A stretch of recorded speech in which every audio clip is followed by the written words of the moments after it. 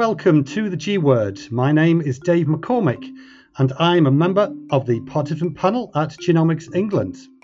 This year, Genomics England is celebrating its 10-year anniversary. So with that, we are going to reflect on the last decade of genomic research at Genomics England, as well as future research plans.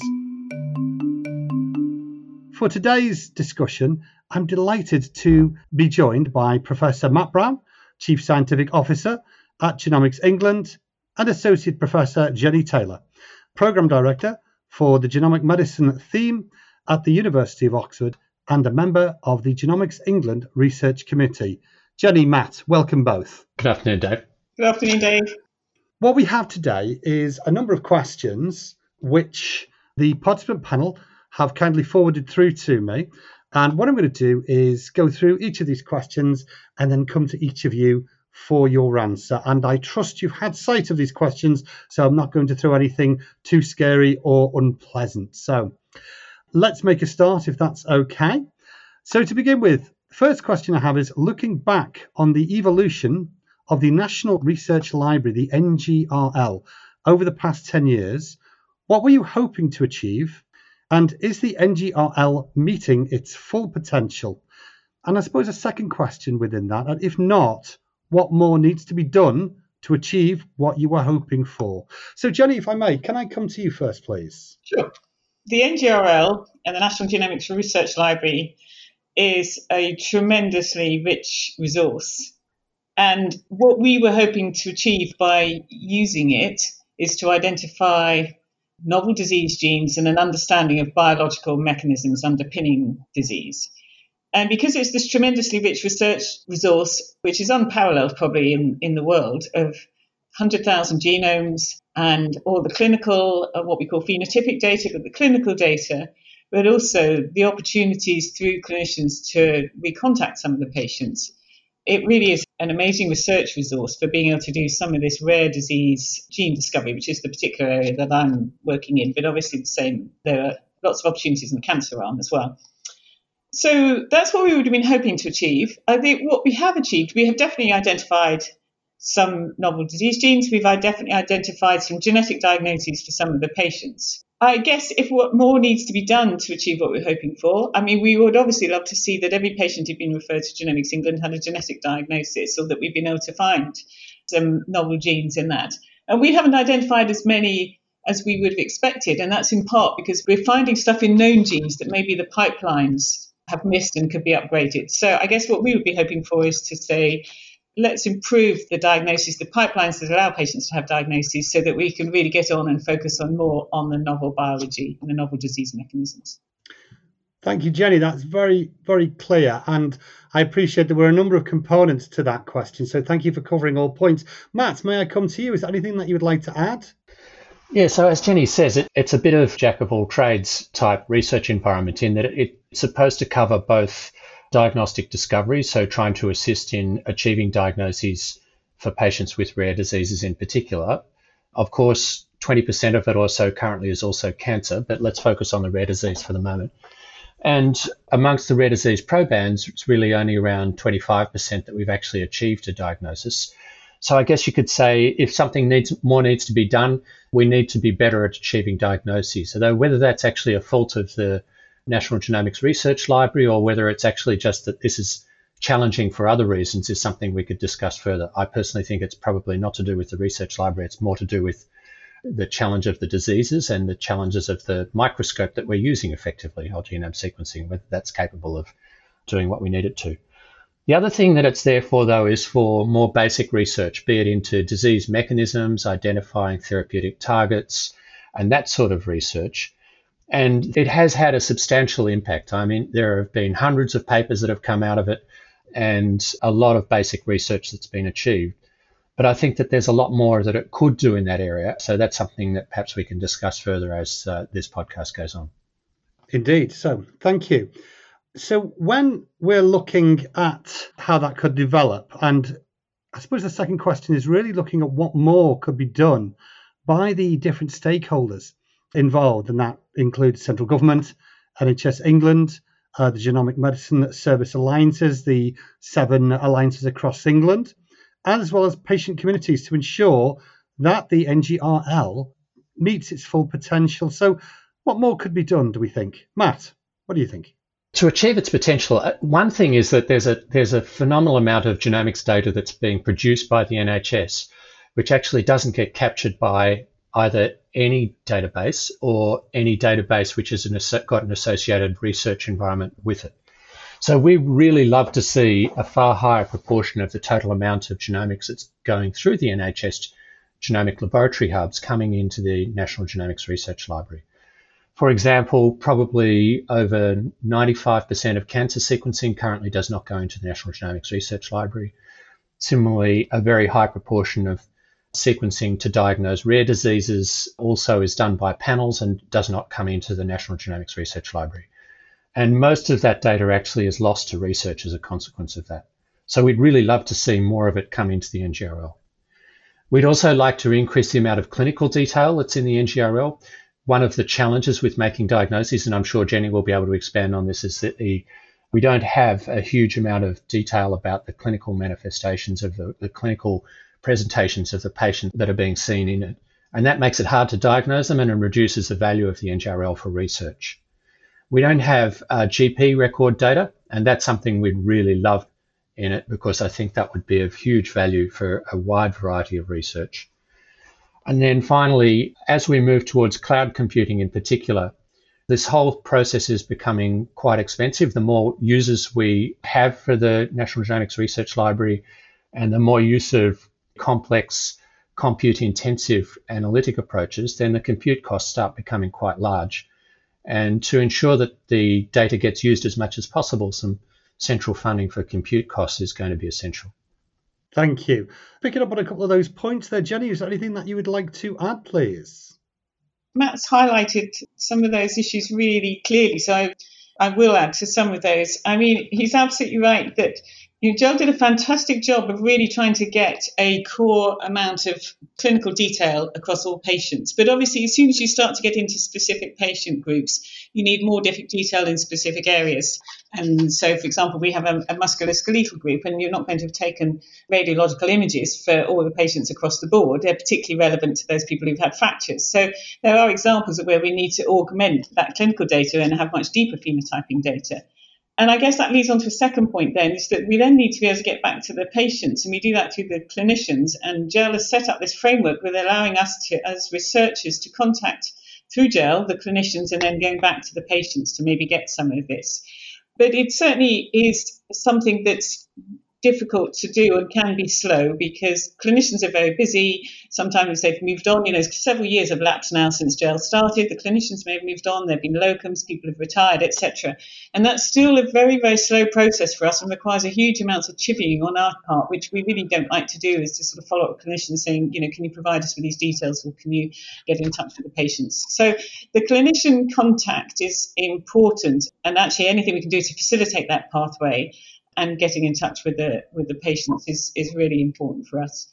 And I guess in terms of what more can be done with stakeholders, I mean, if this is a growing resource, it will be even more beneficial than it is at the moment. So we've got 100,000 genomes, but these are now being done in the NHS. And if the NHS genomes are being added seamlessly to the 100,000 genomes project, that would be tremendous if we can say to other academics around the world and to other partners that this is expanding. And it becomes more important for patients with rare diseases. We're more likely to find other patients like them. But that needs to be done in a seamless way. So this is only useful if the data sets are combined together in a seamless way. They've all been sequenced in the same way. They're analysed in the same way. And we can get to the data and we can access the data in a de-identified way that we can actually find the data that the clinicians want us to look at. And if there is any sort of barrier between the 100,000 genomes project and the NHS genomes data set, then it's going to lose its remarkable research value. So I think that's something that NHS England can certainly look at doing, is to making sure that the fantastic platform that the 100,000 Genomes Project started is actually maintained. Also, that we would love at Genomics England to have an easier way of going backwards and forwards with participants who are in the NGRL directly, so that we could both support with diagnostic discovery and also so that we can better enable particularly rare disease therapy research, but rare disease research where researchers want to be able to reach out to patients, because I'm convinced that that's actually what our participants want, is not just a diagnosis, but they also want therapies. And the current setup, as you say, is inflexible. It takes a phenomenal amount of effort in Genomics England with our clinical researcher interface team to try and support a relatively small number of requests, which hardly meets the demand that's out there and the potential benefit that we could bring if we could directly contact patients.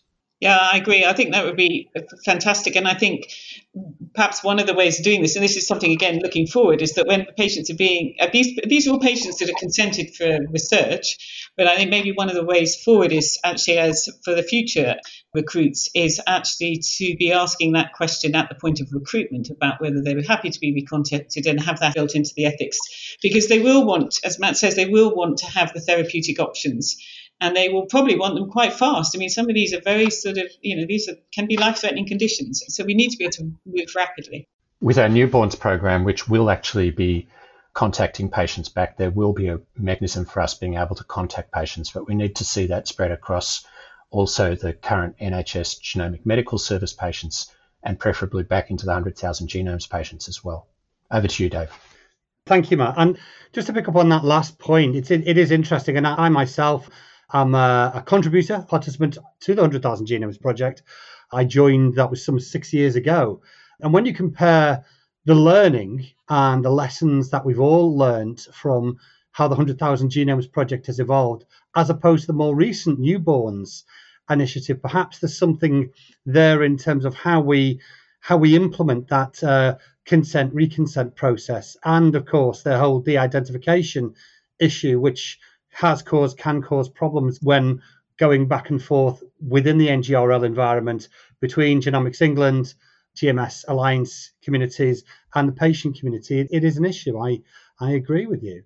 That leads me nicely onto our next question, which is, where would you like to see the NGRL in the next 5 to 10 years, and how can it achieve this? So, Matt, can I come to you first, please?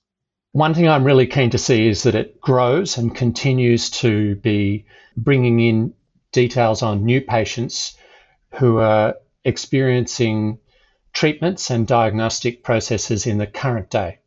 This is particularly important for our cancer cohorts, where cancer therapies, diagnosis and therapies is changing very fast.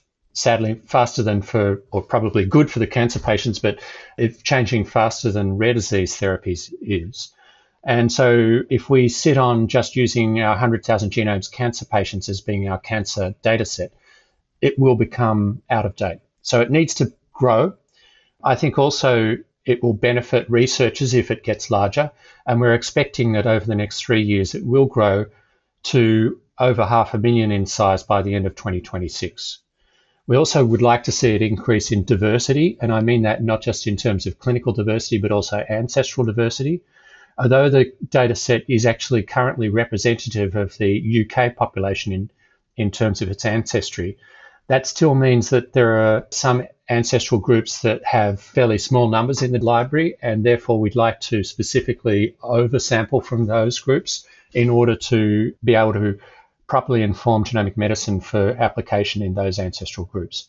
And then lastly, the National Genomics Research Library, one thing we didn't mention in the beginning was that it was one of the first, if not the first, trusted research environment, where instead of us lending data out to researchers actually had to come in within our research environment to analyse it. And that took quite a bit of development to do. And I think we'd have to acknowledge that certainly for the first while it was being built, it wasn't the easiest to use, and it still could improve a lot. So we would like to see our research environment improve a lot so that it is much more intuitive over the next 5 to 10 years in use. There's lots of other things we could talk about future research directions, but perhaps if we go to Jenny. Indeed. Yeah, I mean, I would concur with several of those things. The short list is, in the next 5 to 10 years, can we have a diagnosis for everyone that's already in the 100,000 genomes? Can we make sure that we're expanding and including the GMS genomes, so those done under the new NHS Genome Medicine Service? That's a growing resource. And can we then have a mechanism for providing therapeutic options for as many of the patients as possible? As I say, and that will be through some sort of brokering with the patients, bringing in algorithms that help us to convert what is a diagnosis into what are the therapeutic options for that particular patient, given their genetic variant. So it's a short list of 3 for me, but they're quite big tasks. They are very large tasks, absolutely. So, but thank you both. Very clear. And I know, moving on to our next question, we've already touched on some of the limitations and barriers already. So without necessarily repeating what's already been touched on the previous answers to the questions, what do you think are the biggest limitations and barriers which are impacting upon current research, which Genomics England is driving, and what could be done to help overcome these limitations and remove these barriers, please? And Jenny, could I come to you first, please? Well, as you say, we've touched on the clinician contact and the ability to recontact patients, so we won't go over that again. I guess something that concerns me is that in the new NHS Genome Medicine Service, the clinicians need to know who their patients are and what their ID is in the de-identified ID, but there's a numerical ID in the research environment. So in the current system with the 100,000 Genomes Project, a clinician gets a GEL ID for their patient and they can access the details in it. And we really need to make sure that researchers and clinicians under the same sort of trusted framework can actually access this data, and it not to be sort of scrambled. And GEL has focused several times on the importance of researchers in helping to find the diagnoses. This cannot all happen in the genomic laboratory hubs where they can focus very much on the known genes, but the novel genes are very difficult for the clinical laboratories. So researchers can help to make these diagnoses and identify these disease genes, but they can only do that if there's a clear path through the IDs to understanding which patient is which, as I say, in a de-identified way. I don't know if that's clear, but it needs to be on the same basis that GEL has set up that works fine at some level. Thank you, Jenny. Matt, anything that you would like to add to that, please? Yeah, so one of the things that I think is a bit disappointing is that over 90% of the users of our data in the National Genomics Research Library are UK users. It's not that that's bad that we have a lot of UK users, but what I think is disappointing is that we don't have very many international users. And the amount of research that comes out of the National Genomics Research Library is likely to be proportional to the number of users that we've got actually accessing and working on the data. And so I think for me, the biggest limitation has been that for various reasons, we've not been successful in attracting international users to using the NGRL and therefore not getting as much out of the data as we could. There are other things that we could have thought of when we set up the program that would be helpful now in retrospect. In the cancer side, for example, one of the things I think we've always regretted is that we didn't collect any of the cancer primary tissue. It's a bit too late now, and we're trying to address this by other collaborations and future cohort sections. But really, for me, the biggest one is just, although we have a couple of thousand active users of the NGRL, we really could benefit and could get a phenomenally larger number by going international more. I think that one of the reasons for that is that it still does take quite a bit of training to understand the research environment and to be able to work within it.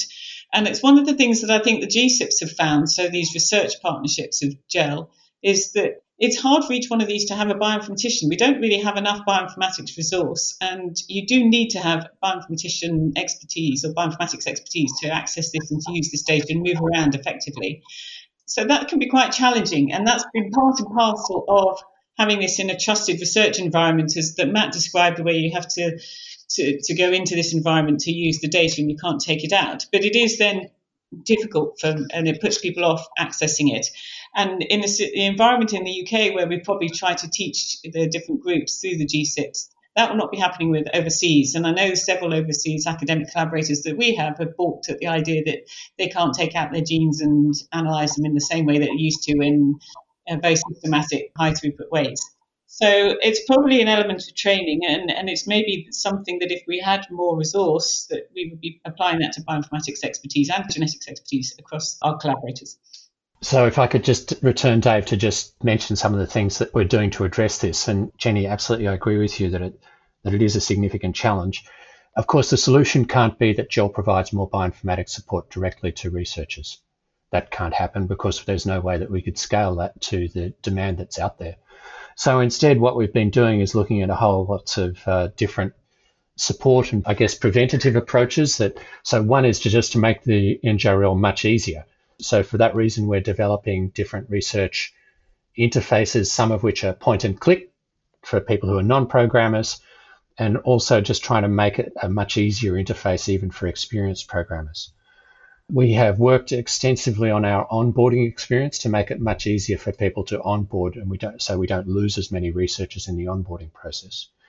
And we're also trying to provide better training videos, better manuals about how to operate around the NGRL, provide lists of frequently asked questions, and sort of use a chat room so that people can talk about experiences and ask for support from others who are users of the research environment to try and solve it. The problem that people experience with our research environment is now pretty much the same problem as people have experienced with other major research environments like the UK Biobank research environment and the All of Us research environment, where, again, you have to do the analysis within the research environment. So I think we're all experiencing exactly the same pain, and hopefully by that combination of making things easier and providing better support and better instruction, that we will overcome that to a large extent. And I absolutely agree that your training materials have vastly improved. There's much more of them now, and videos and everything, than there was at the beginning when it was quite a different setup. So I think that's very much appreciated by the users. Thank you, Matt. Thank you, Jenny. Really, really interesting, detailed answers there. And that's great to be able to see both the challenge and the possible solutions and way forward. So thank you both for that. That was great. Coming on to the next question, and you kind of touched on some of this already. So again, without repeating yourself, and apologies for that, there's the question about the future research directions for Genomics England to go into, and how can it most effectively move in the directions that you would like it to go in, please? Matt, can I come to you first, please? Right. We have more ideas about future research directions that we'd like to go to than we could possibly. So if I give you a long shopping list and you come back to me and say this is too many things, well, you're absolutely right. And we are going to have to filter these down. Genomics is going through a phase of rapid technology development. There are all sorts of new ways of characterizing the genome and in assessing patients that are coming up that we need to then select and choose which ones we want to then see whether they are actually have a use in clinical setting and whether they can benefit patients with cancer or rare disease. So assessing technology is one area. Then related to that, we're really interested in using different mix approaches, so combinations of DNA sequencing with RNA sequencing, transcriptomics, protein profiling, proteomics, metabolite profiling, metabolomics, and so on, together with even imaging data like Jenny mentioned, so multimodal data sets using histopathology and imaging, and combining these to see if we can improve the diagnostic rate for our rare disease patients and improve our prediction of outcomes and therapy responses for cancer patients. Pharmacogenomics is a big area that we're keen on getting into. We think that this has a lot of potential in avoiding adverse drug reactions and improving patient outcomes by ensuring that patients get the right dose of medications. AI, that's, ChatGPT has brought this to the forefront of everybody's discussion. Clearly, it has a phenomenal amount of potential within the genomic space. And lastly, hoping that we get to discuss more about rare disease therapeutics, which is absolutely booming at the moment in terms of new approaches that could be applied to the thousands of different rare diseases that there are out there. And I think Genomics England is in a really good place to support those developments. Thank you, Matt. And we hopefully will be able to come on to rare disease therapeutics a bit later on in the discussion. But thank you for now for that. Jenny, can I come to you? Is there anything you'd like to add to that, please?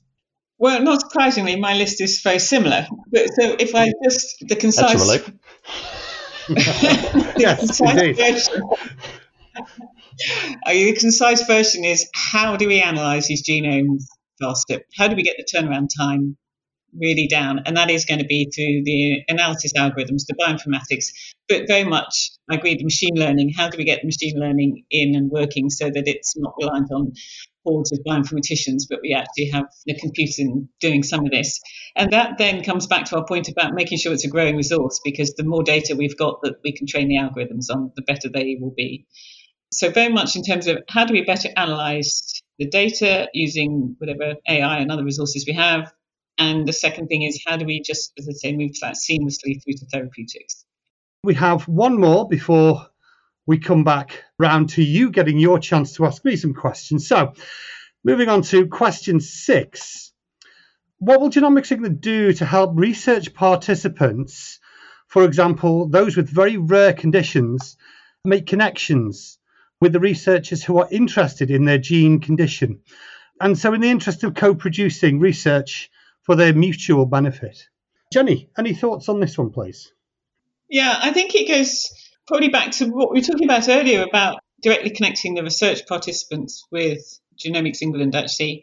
It would be fantastic if we had the opportunity to consent them up front for contacting them so that we can both let them know if we think there's a result that can go through from either we've got a diagnosis or get through to the therapeutic, or they can follow up and see what are the options for them. So it's a two-way thing, so they can identify the different groups maybe who are doing this kind of research, particularly if they are encouraging patient-led direct inquiries, which is certainly something we're thinking about in Oxford.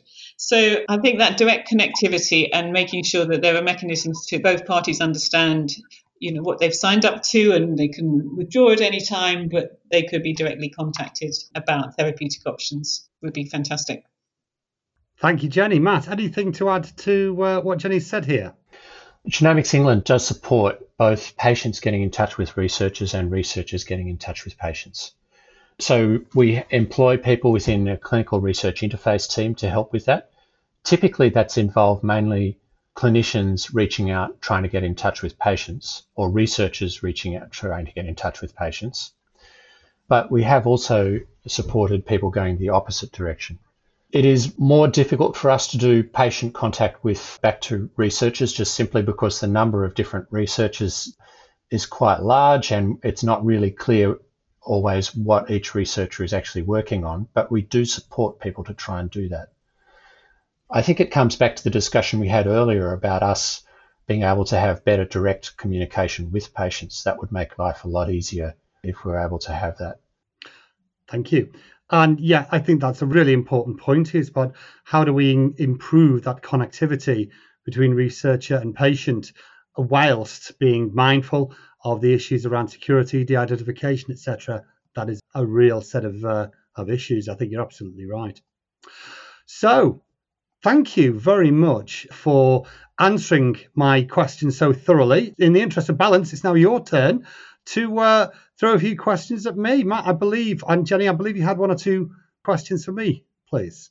We're really always keen to hear from our patient participants what things they'd like Genomics England to be prioritising in rare diseases, noting that, of course, if we prioritise something, then that means likely that we have to deprioritise something else. So, Dave, you're in the hot seat. Indeed. What would you prioritise and what would you then deprioritise? I think, firstly, we feel that we should be diagnosing more people and thinking about the best way of delineating phenotypes associated with specific gene variants. So it's really focusing on that greater depth and scope and understanding around being able to diagnose more people and getting a better grasp on the different types of phenotypes associated with genotypes. We think that's really important. I'd say, secondly, once the patient has been diagnosed, helping people with rare diseases make connections with the researchers who are specialists in their particular condition or conditions, where such researchers are already using the NGRL or planning to use it, because we're mindful that there may be researchers out there who are not familiar with the research library and the arrangements, but they're doing research into this area. So it's introducing them to that research community and growing it wherever possible. And ultimately with a view to collaboration between researchers and people, not necessarily with much gel involvement. It may be that it's between the researcher or researchers plural and the individual participant. Once the connection has been made, for example, and making sure that rare disease support groups are aware that there will be subgroups of interest within the new GSIP structure and helping them to navigate their way to connecting with relevant subgroups of researchers. And just to add to that point, before I come on to my last point for this question, we're mindful that the patient community is a very complex, varied beast. No 2 patients are the same, no 2 groups are the same. So supporting researchers to understand that, we feel really important, and we want to support you with that as we can. And lastly, telling the world about all the new discoveries in the MGRL so that rare patients and families, or rare condition patients and their families, their children, and other researchers elsewhere can find these discoveries easily and carry them forward into new work where applicable. Hope that covers everything. But any points you would like me to clarify there, or does that help? No, I mean, that helps. And, clearly one of the goals of the redesign of GSIP partnerships is to improve the ability of patients to interact with them. The current setup with 38 different domains, half of them roughly are inactive. More than half of them don't actually have active participant involvement. So the current structure clearly doesn't work.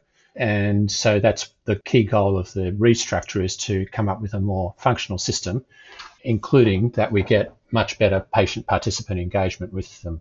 So I'm confident that it's going to do that. But, prioritizing things also means deprioritizing things. Are there things that you'd like us not to be doing so much of? Right, yeah, again, very good point. So I'd say that whilst new things are, of course, the most exciting to GEL staff, we must not forget the people whose lives have already been touched by genomics after they volunteered to share their genome with GEL. So a diagnosis is not the end of the story, it's the start of a new one. And GEL should make sure it leaves enough in the tank to support those patients who've already been contacted and involved so far, no matter what else they want to push forward next. And really, just to add to that point, really, there is a danger that somebody, for example, like myself, who's been through the 100,000 Genomes project, and in my situation, we're still looking. We haven't got any clarity on genetic diagnosis as yet, still looking.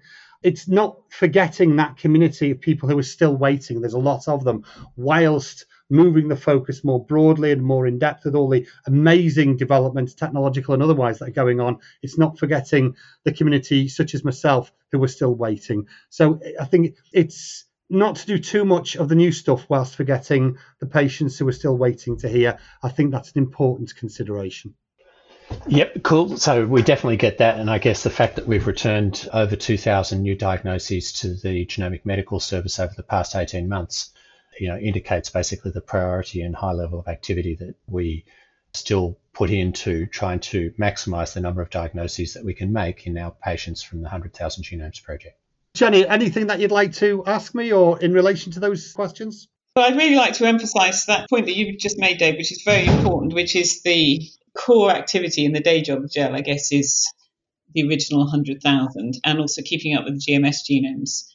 I would be quite interested to understand more about how the research is viewed by the participants and the scale of that, because I wonder if there's enough understanding of a lot of the researchers are in doing diagnostics discovery and really trying to identify the diagnoses for patients, and particularly obviously in the rare disease side of things. And I would be interested if you think that that's well understood by the patients and the patient groups and the panel. In short, it varies. That's, I think you probably agree. It very much depends on the individual patient participant, patient who's contributed to the discussion thus far. You can have people like me, who's a bit long in the tooth, who's been involved in supporting the Genomics England Limited and the participant panel for a number of years. You'll have other people who have newly arrived into the national participant panel, or who are new members of the GMS alliances, whether they're on the patient public views panel or a member of that community in that geographic area. So you'll have different people with different levels of experience and awareness and understanding of the genomics landscape and what that means to them in terms of the findings that come back for them, and general discussion around new developments such as pharmacogenomics or the use of artificial intelligence. So it does depend, but I think in general, there could always be more work done to raise the general level of genomics literacy, dare I use the term, to ensure that the widest possible group of patient participants and members of the public understand what we mean when we use terms like gene, genome, but also applications such as pharmacogenomics, or understanding what that could mean for the future in terms of artificial intelligence going forward. So more education, clarity on messaging, and being able to have that dialogue with an understanding of some of the concerns that patients have. We've already touched on it already around the need to secure and maintain security and de-identification of patient data wherever possible. I think we've had a great discussion. Thank you very much, Dave. Yeah. Thank you, Matt. Thank you, Jenny. I think we've covered all of the bases. So can I thank you so much for your time and the detailed discussion that we've had around a number of really interesting topics. We'll wrap up the conversation there. I just want to thank you both, Matt and Jenny, for joining me today. It's been a real pleasure and a very insightful conversation. If you enjoyed the podcast and you would like to hear more like this, dear listener, please subscribe to the G Word on your favourite podcast app. Thank you for listening, and goodbye.